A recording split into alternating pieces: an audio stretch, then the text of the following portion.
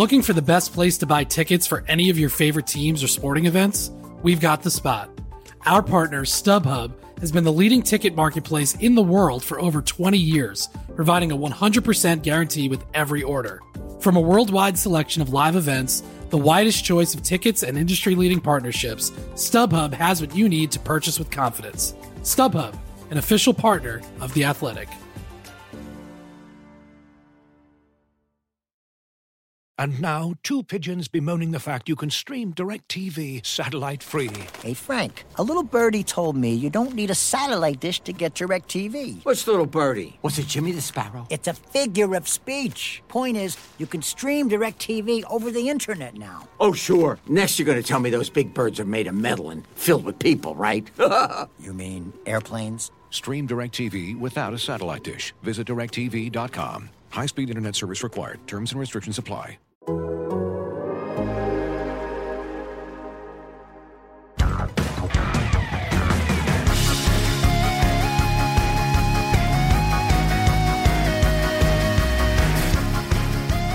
Hello and welcome to Front and Nationwide. This is the Athletics' dedicated Blue Jackets podcast. Aaron Portzline with you on a Friday morning. We've got Joe Smith here from the Athletic Tampa Bay. Joe, say hello. Hello, everybody. How's it going? Yeah, it's interesting. We're 2 games deep into the series. Blue Jackets with a 3-1 win in Game 2 on Thursday. Series all tied 1-1. Boy, there's a lot that we could do an entire show on the Game 1 5 overtime thriller. We'll get to that in a bit, I'm sure. Joe, the Blue Jackets, I would think, are pretty pleased with the way things have gone. Even losing Game 1, you hold that Lightning team to 3 goals in almost 8 full periods. I think you're living right and playing right. Obviously, they would be pleased with their Game 2 performance, the Blue Jackets would be. Where are the Lightning right now? What are they thinking about this series after Game 2 with the series all even?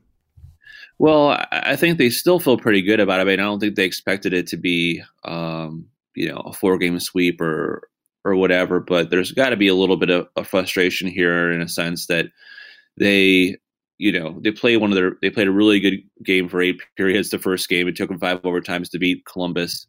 In this Game 2, they had a dominating start. I thought they were going to find a way to just, not say blow them out, but they were humming around. They thought they maybe took advantage of a tired Columbus team, and they got comfortable, as John Cooper said, and they lost a little bit of it. And Columbus had that penalty kill, and they got back into the game. And so I think this was a missed opportunity for the Lightning. If they go up and 2-0 in this series, I think it really changes the dynamic, especially considering what Columbus has been through. They're a mentally tough team as I've ever seen or encountered, which speaks to what happened in Game 2. But I think the Lightning still feel good where they're at. They have some little mistakes they had to clean up from last game, but this is still obviously a very winnable series for them as long as they maintain that kind of patience with the way that they play, like they did in Game 1, and not let the Columbus Blue Jackets frustrate them too much. Yeah.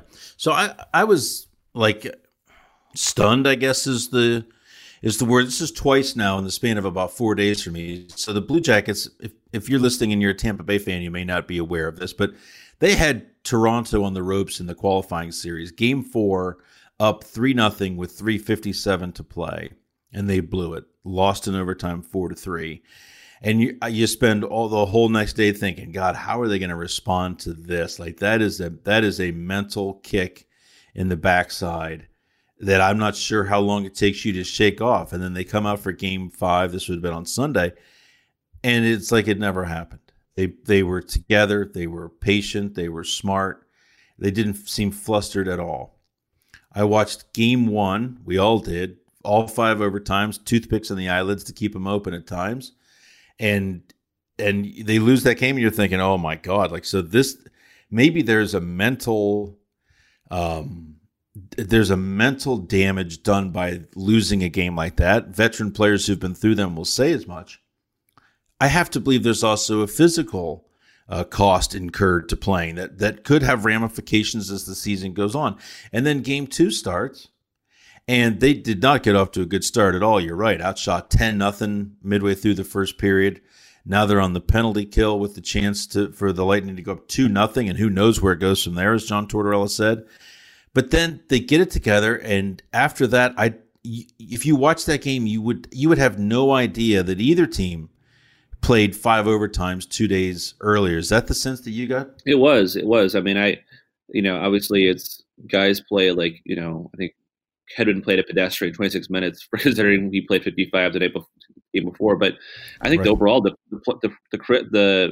style of game, the physicality, the speed and pace, it wasn't down in any stretch from game one for the most part. And I think some of the execution, a couple mental lapses by the Lightning cost them in game two. I don't know if you contribute that to the game one or just a natural part of a game or a series where you're not going to be perfect for 60 minutes. But yeah, I was impressed with just the way the game was played overall and the intensity of it for being less than 48 hours from one of the longest games in NHL history. And to your point of saying veteran players have said, before those games can take a toll on you mentally and physically. When I did that story, talking to other players who've been to the longest games in NHL history, and they asked about how that swings a series if you're a losing team. And a few of them mentioned like Columbus out saying, hey, I don't think this is going to affect them at all. I think the way that they're built, the way that Tortorella coaches, the way that what they've been through so far, I think this will be almost like, hey, all right, boys, we hung with them. We can hang with these guys. Like, the pressure's on them and let's go out and do it. And I think that's just the sense that it looks like Columbus did in game two. They took the best punch from the Lightning. They found a way to take the lead, and then they played their style hockey and made the Lightning come to them and have to fight for every inch to get a scoring chance. And Korpisalo has been the difference maker, I think, so far. Yeah. Well, Blue Jackets in game two get goals from Ryan Murray, defenseman Ryan Murray, forward Oliver Bjorkstrand, and Alexander Wenberg. Now, two of those, if you're the Blue Jackets, are pleasant surprises. Ryan Murray's never scored a playoff goal before. Really good player, very good offensive defenseman. But he was banged up last year, didn't play after the middle of January, missed the entire Lightning series, missed all of the playoffs for the Blue Jackets. So that's not a name that maybe Lightning fans would be familiar with from last spring. Alexander Wenberg has been a mainstay with the Blue Jackets for 5 years now, 6 years since he was first-round draft pick, one of the first-round draft picks of Jarmo Kekalainen's time in Columbus. He missed the entire series against Tampa last year as a healthy scratch, which was newsworthy at the time. I'm guessing there are Lightning fans or perhaps even Lightning players. Who the hell are these guys? And so if you watch them, it doesn't have to be one of those two, Murray or Wenberg. It could be anybody. I think there's several candidates.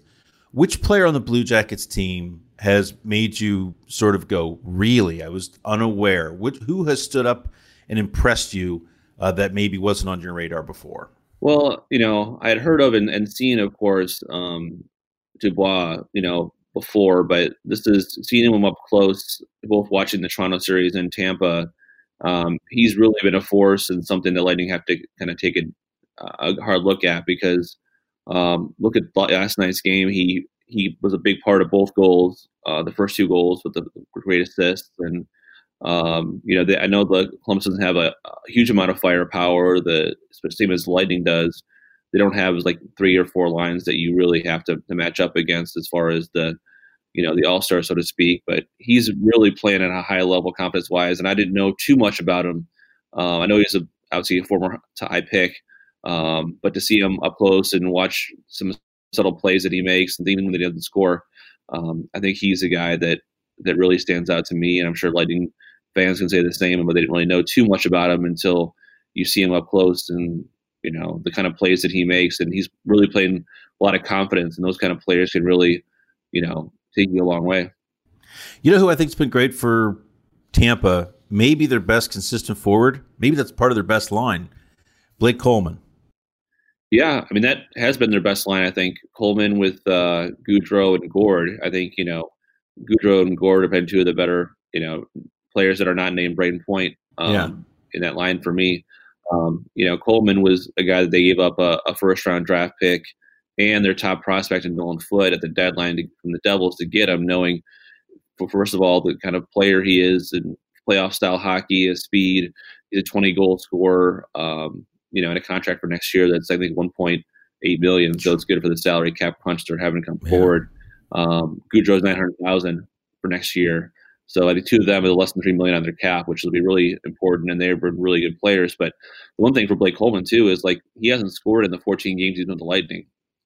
He had 1 assist in the 9 games in the regular season, and then he's been around the net and he's been creating, and that line's been really good. But that's one thing I'm looking to see in the playoffs here for him is to finally kind of break that dam and get that first goal, to get that off his back a bit, to play with more confidence. But that line has definitely been a major factor for me in putting Yanni Gourde back in the middle with Goudreau and Coleman, the 2 new additions. And people like Blue Jackets fans probably won't realize that Yanni Gourde went through a 2.5-month scoring slump this year back in the regular season, like 6 months ago. But it looks like a whole different player right now. Yeah, it's crazy how some guys have come out of the break, isn't it?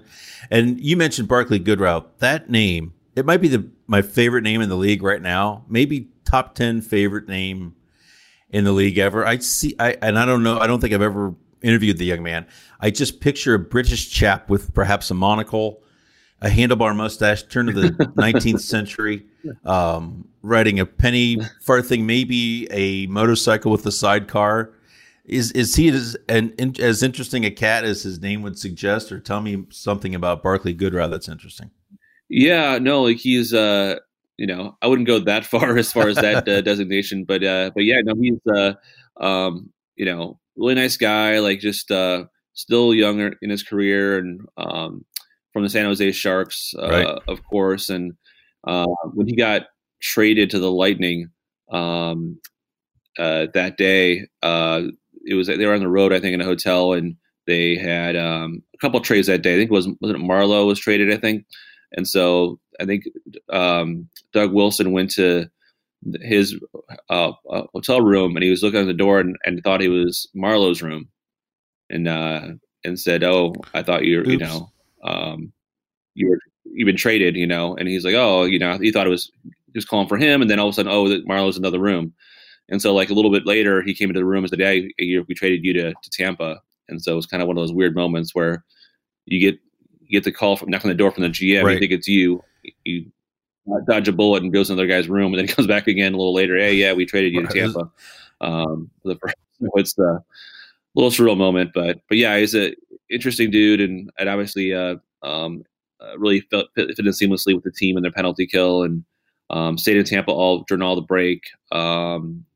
Fostered a dog while he was there, and kind of endeared himself to the team.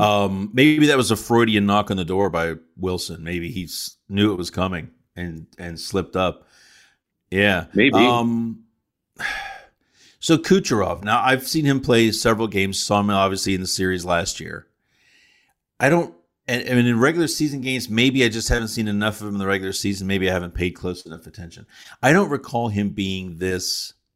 I want to say chippy, because I don't want to say dirty's too strong.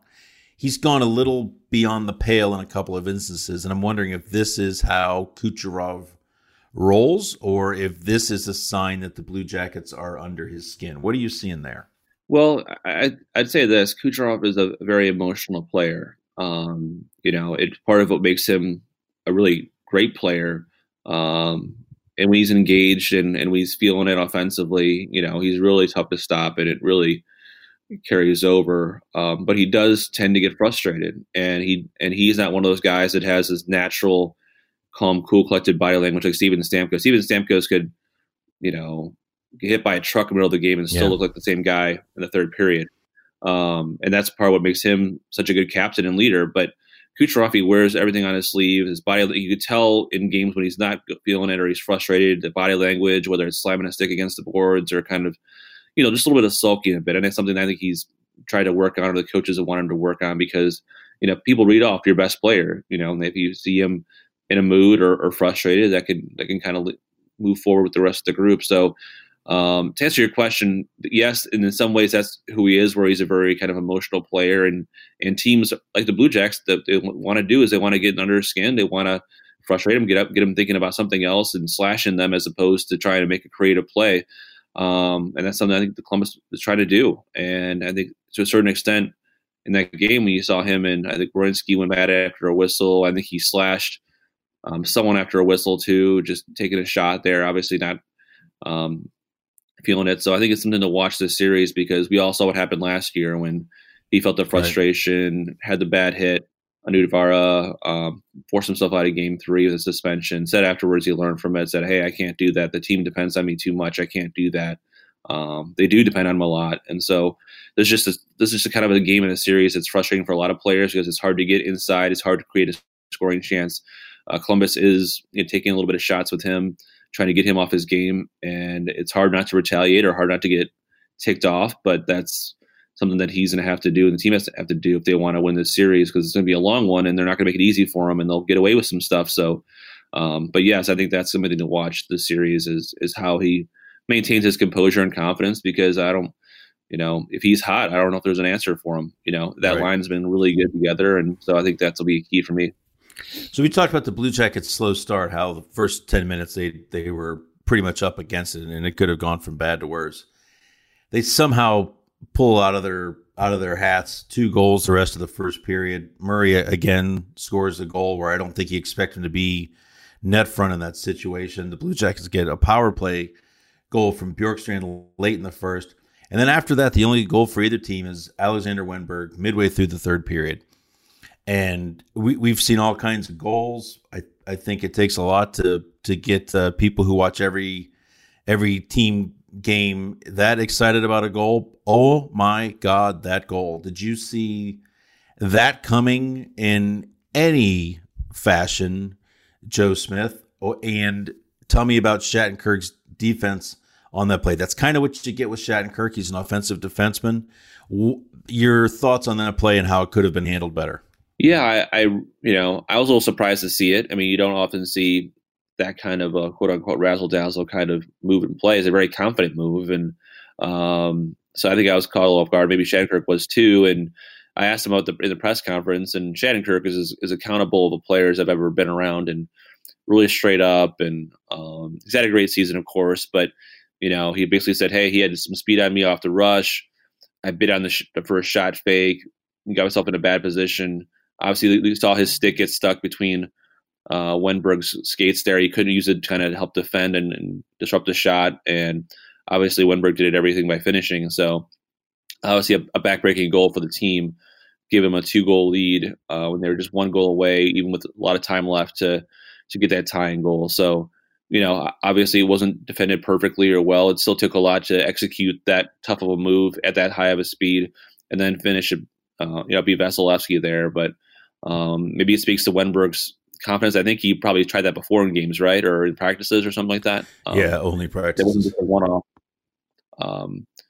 But that was, certainly a highlight reel play, and maybe they didn't expect it coming from him necessarily, but that was a difference maker, I think, in the game there to get that extra goal to give them a little bit of breath, and definitely it took a lot out of Lightning there to know they have 2 goals to go to tie the game in that much time, knowing how hard it is to score against them. Support for Front and Nationwide is brought to you by Manscaped, the best in men's below-the-belt grooming. Manscaped offers precision-engineered tools for your family jewels. Big news! Manscaped just launched in Canada. For those listeners in Canada, you can be one of the first Canadians to experience their life-changing products. The 3rd-generation trimmer features a cutting-edge ceramic blade to reduce manscaping accidents. The battery will last 90 minutes. It's water-resistant. It illuminates the trimming area with an LED light, and it comes with a charging stand. If you're listening to me speak right now, I want you to experience it firsthand. Get 20% off and free shipping with the code THEATHLETIC20. That's THEATHLETIC20 at manscaped.com. Get 20% off and free shipping with the code THEATHLETIC20 at manscaped.com. That's 20% off, free shipping, manscaped.com, and use the code ATHLETIC20. And for a limited time, subscribers get not 1, but 2 free gifts. The Shed Travel Bag, a $39 value, and the patented high-performance anti-chafing Manscaped Boxer Briefs. So go to manscaped.com today and use code THEATHLETIC20. And now, a message from Indochino. You're listening to the Front and Nationwide podcast. Aaron Portzline with you here. We've got Joe Smith from the Athletics Tampa Bay office. I'm going to go back in on Wenberg again because I'm I think this has to be mentioned. So Wenberg is an interesting case and is always a topic among Blue Jackets fans. Wenberg is. There's talent in there. This is a player that had almost 60 points. I think he had 59 points back in 16-17. Took an absolutely huge hit from Tom Wilson in that 2017 playoff series. Elbow to the head, not called. Wenberg really hasn't been the same since, other than flashes here and there. He insists that has nothing to do with his struggles, but he's not been the same player the last couple of years. He's moved up and down the lineup, mostly down the lineup. He's been passed over by several players on the depth chart. And as we mentioned, he was not a part of this team, though healthy and on the roster last spring in the playoffs. One of the issues that Tortorella has had with him through the years, is he doesn't hold onto the puck long enough. You could trace that back to an unwillingness to get hit, perhaps born of the Tom Wilson hit. But B, that he doesn't shoot enough. And so they've joked that the reason Wenberg doesn't take part in the shootout is because he'll look for someone to pass the puck to. Ha ha. There was a great scene in practice a few years ago where John Tortorella blew everything to a stop with his whistle, took 5 pucks out, put them on the dot, and pushed everybody out and made Wenberg take 5 shots on goal. Embarrassed him. Shoot the effing puck. So he's in that situation yesterday where the Blue Jackets are making a line change, and it's basically Wenberg going into the zone with Shattenkirk, but there are also, I believe, 2 other Lightning players there. He had no choice. Now, I guess I shouldn't say it that way. He could have pitched the puck in deep and gone off for a change himself, which is commonly what he does. And it's so hard, Joe, right now. We can't saddle up to these guys in their locker stalls and really press them on an issue. But his decision in that instance to keep the puck and try to make a play with it, and then to make a play with it, is just serious Wowzerville for the Blue Jackets, because that's not something they have seen from Wenberg. So that might be the goal of the playoffs so far. It is early. It's certainly the goal of the playoffs for the Blue Jackets so far. Gorgeous goal. And as you mentioned, makes it 3-1 and gives the Blue Jackets some breathing room the rest of the way. If I'm the Blue Jackets, again, I think I said this earlier, I'm not delighted with everything at this point, but I'm pleased with the way this series has gone so far. And I don't think, John Tortorella has said as much, other players have too, I don't think they feel like they're playing at their best level yet either. Like the forecheck really hasn't been there. And I totally understand that in game 2 because of the legs couldn't have been quite that strong. Although one of the most impressive plays for me in that game was Jones tracking down Barclay Goodrow on the breakaway early third period and lifting his stick to prevent a shot on Korpisalo. That was impressive. But the Blue Jackets feel like there's another level to go forecheck-wise for them. If you're the Lightning, Joe, what are you looking at and what are you circling on the wax board in the room as saying, this is what has to change for us? This is what we need more of? Well, I think they need to kind of get back to what they did a lot of game 1, which, you got a little more traffic in front of Korpisalo. You got inside. I don't think they got it inside enough in game 2. A lot of it was on the perimeter. And other than, of course, the Kucherov rebound off the weird bounce off the backboards there. But, they just have to, they have such a really good forecheck themselves. And when they're dictating pace, like they were early in the game and they were forcing Columbus to defend that way, they're obviously a very dangerous team. And so I think that would be something that would focus on, not taking dumb penalties like they did the first couple of games, since Columbus apparently does have a power play that works. Shocker. And shocker, yeah. We all know what the power play for Columbus did last year in the sweep in the spring. And not getting frustrated. I mean, they have so much talent on this team. They're mentally and physically tougher than I think they've been in previous years. They have it all there. It's just a matter of not having those mental lapses, not making those kind of mistakes and playing into Columbus's game. This is going to be a long series. I think it will be maybe longer than some people might have thought, but I think Columbus has showed they're not going away, and the Lightning will have to earn every inch if they're going to win any of these games. So it's just 1-1. It's no reason to to panic or freak out. This time last year they were down 0-2 after losing 2 at home in actual home games. So, I don't think either team has gotten each other team's best shot yet, which will be interesting to see as the series goes on. What will be your lasting memory of that game one, the 5 overtime thriller? As you mentioned, the second longest game in modern NHL history, fourth longest game in NHL history. We probably will never see another game like that in our careers, Joe, perhaps our lifetimes. And it sucked, I'll just say it, to not be there, because those are the kind of games, this is a little inside baseball here, but those are the kind of games where, as a reporter, you want to be there and you grab anecdotes from the dressing room, the post-game dressing room, that really breathe the life into a story like that. So that was a bit of a bummer that, at least from my end, that I didn't feel like you could really paint a picture when there's an incredible picture to be painted from a scene like that. But still, it's an incredible thing to watch. For me, Seth Jones playing 65 minutes is one of those like, whoa.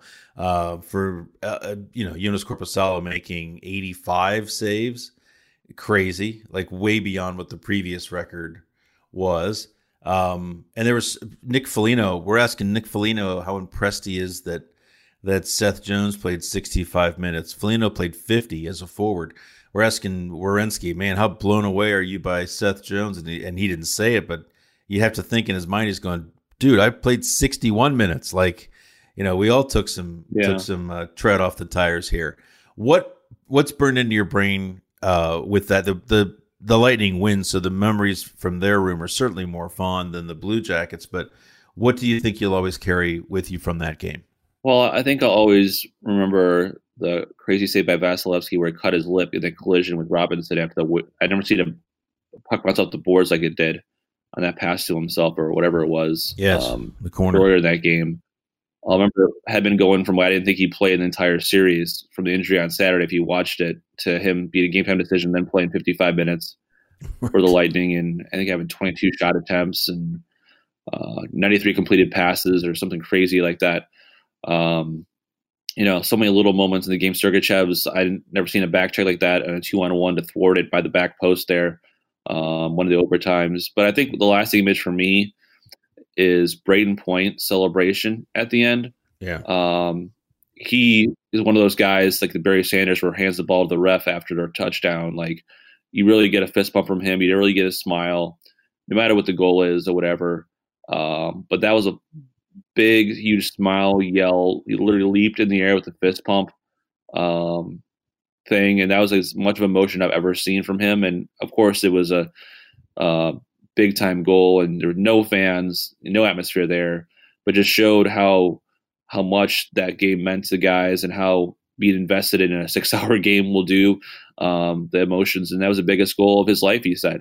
So it was just that classic emotion and celebration of a team in an empty arena, still playing playoff hockey, like it's never been played for them before, and seeing kind of that reaction, just like they were celebrating like they were kids that, won the biggest title they ever won. They're just game one of a 7-game series. So I think the lasting image will be that the shot of him scoring the goal, big surprise, or the big smile on his face, jumping into the air, and then kind of the elation from there.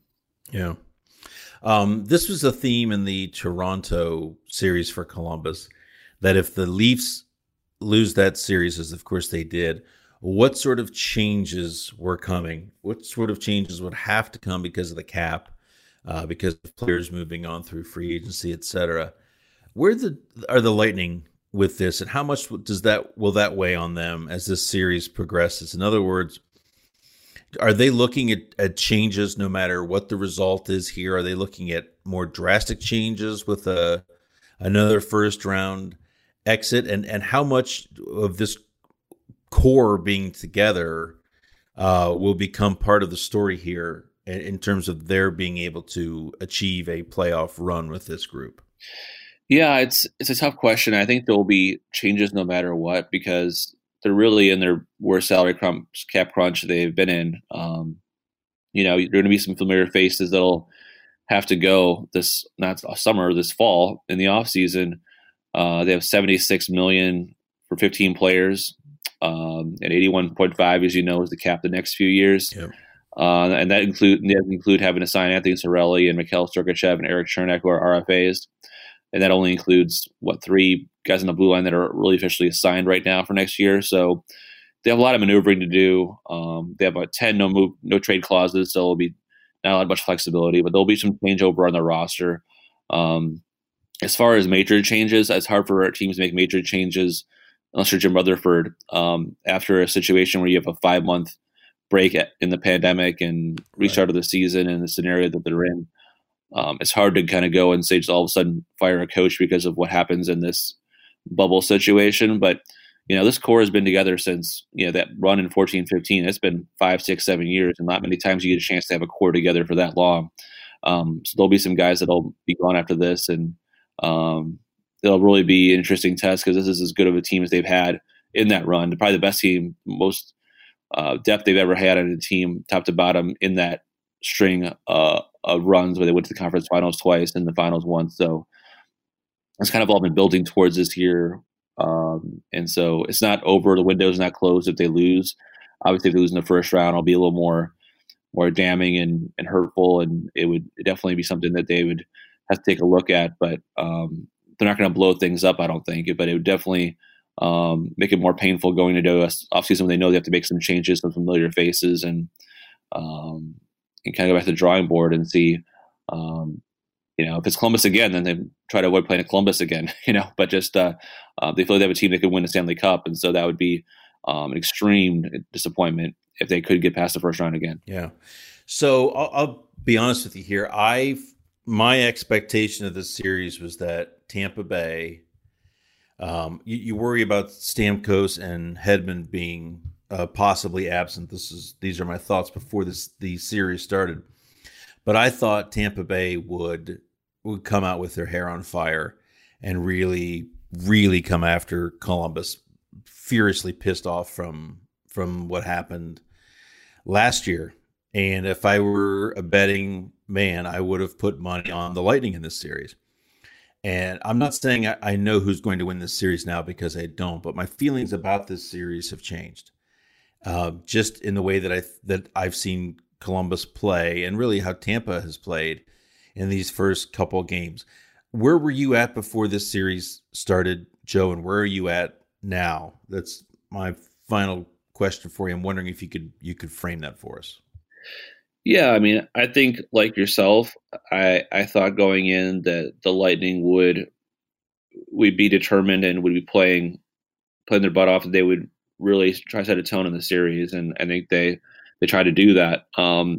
I didn't think it would necessarily be a short series, just from watching the Leafs one, no matter how maybe the Lightning have more talent top to bottom than the Blue Jackets do. I just didn't see a team that would just kind of crumble and fall away. So, but I think watching the games closely, I think I get a sense that this might be a longer one than I initially anticipated, just because of the response from Columbus and the goaltending from Korpisalo. Kind of Lightning is still trying to figure that out. So I went in. I didn't think it'd be an easy series by any stretch. I didn't think it'd be a sweep on either direction. But I think this, the last couple of games has added a wrinkle in terms of expectations, and it'll be a really interesting response in Game 3. It might be a telling one for both teams to see where their heads are at, where this is going. Yeah. Well, this is fun, and we're just getting started.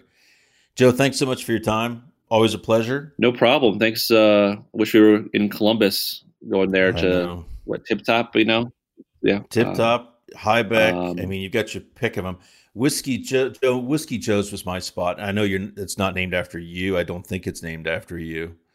That was my spot in the 90s when I used to go down, when I used to do baseball and get 3 weeks in March in Tampa for spring training. There was a great, oh my goodness! Oh, it was the best. It was minor league baseball too. These were the salad days of newspapers.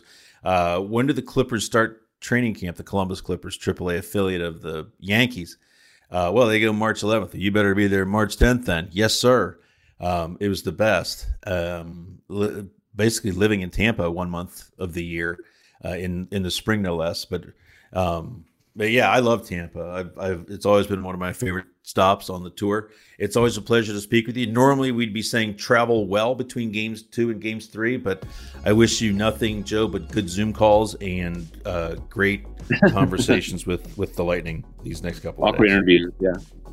Yeah. You too. We're talking to you. Hopefully, we'll do this again after Game 3, like a Sunday brunch episode of this podcast. So we'll see. Sounds delicious. Thanks, Joe. Appreciate it. Thanks so much. Take care.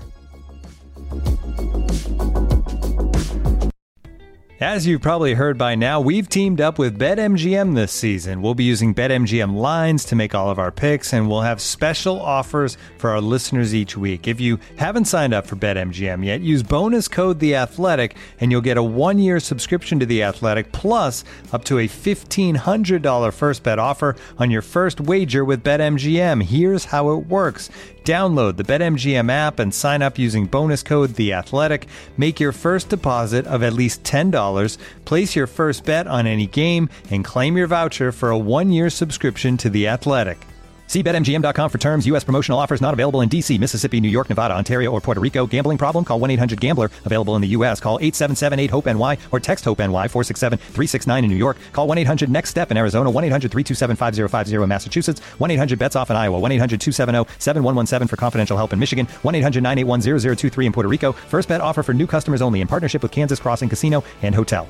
Don't forget, if you haven't signed up for BetMGM yet, use bonus code The Athletic, and you'll get a 1-year subscription to The Athletic, plus up to a $1,500 first bet offer on your first wager.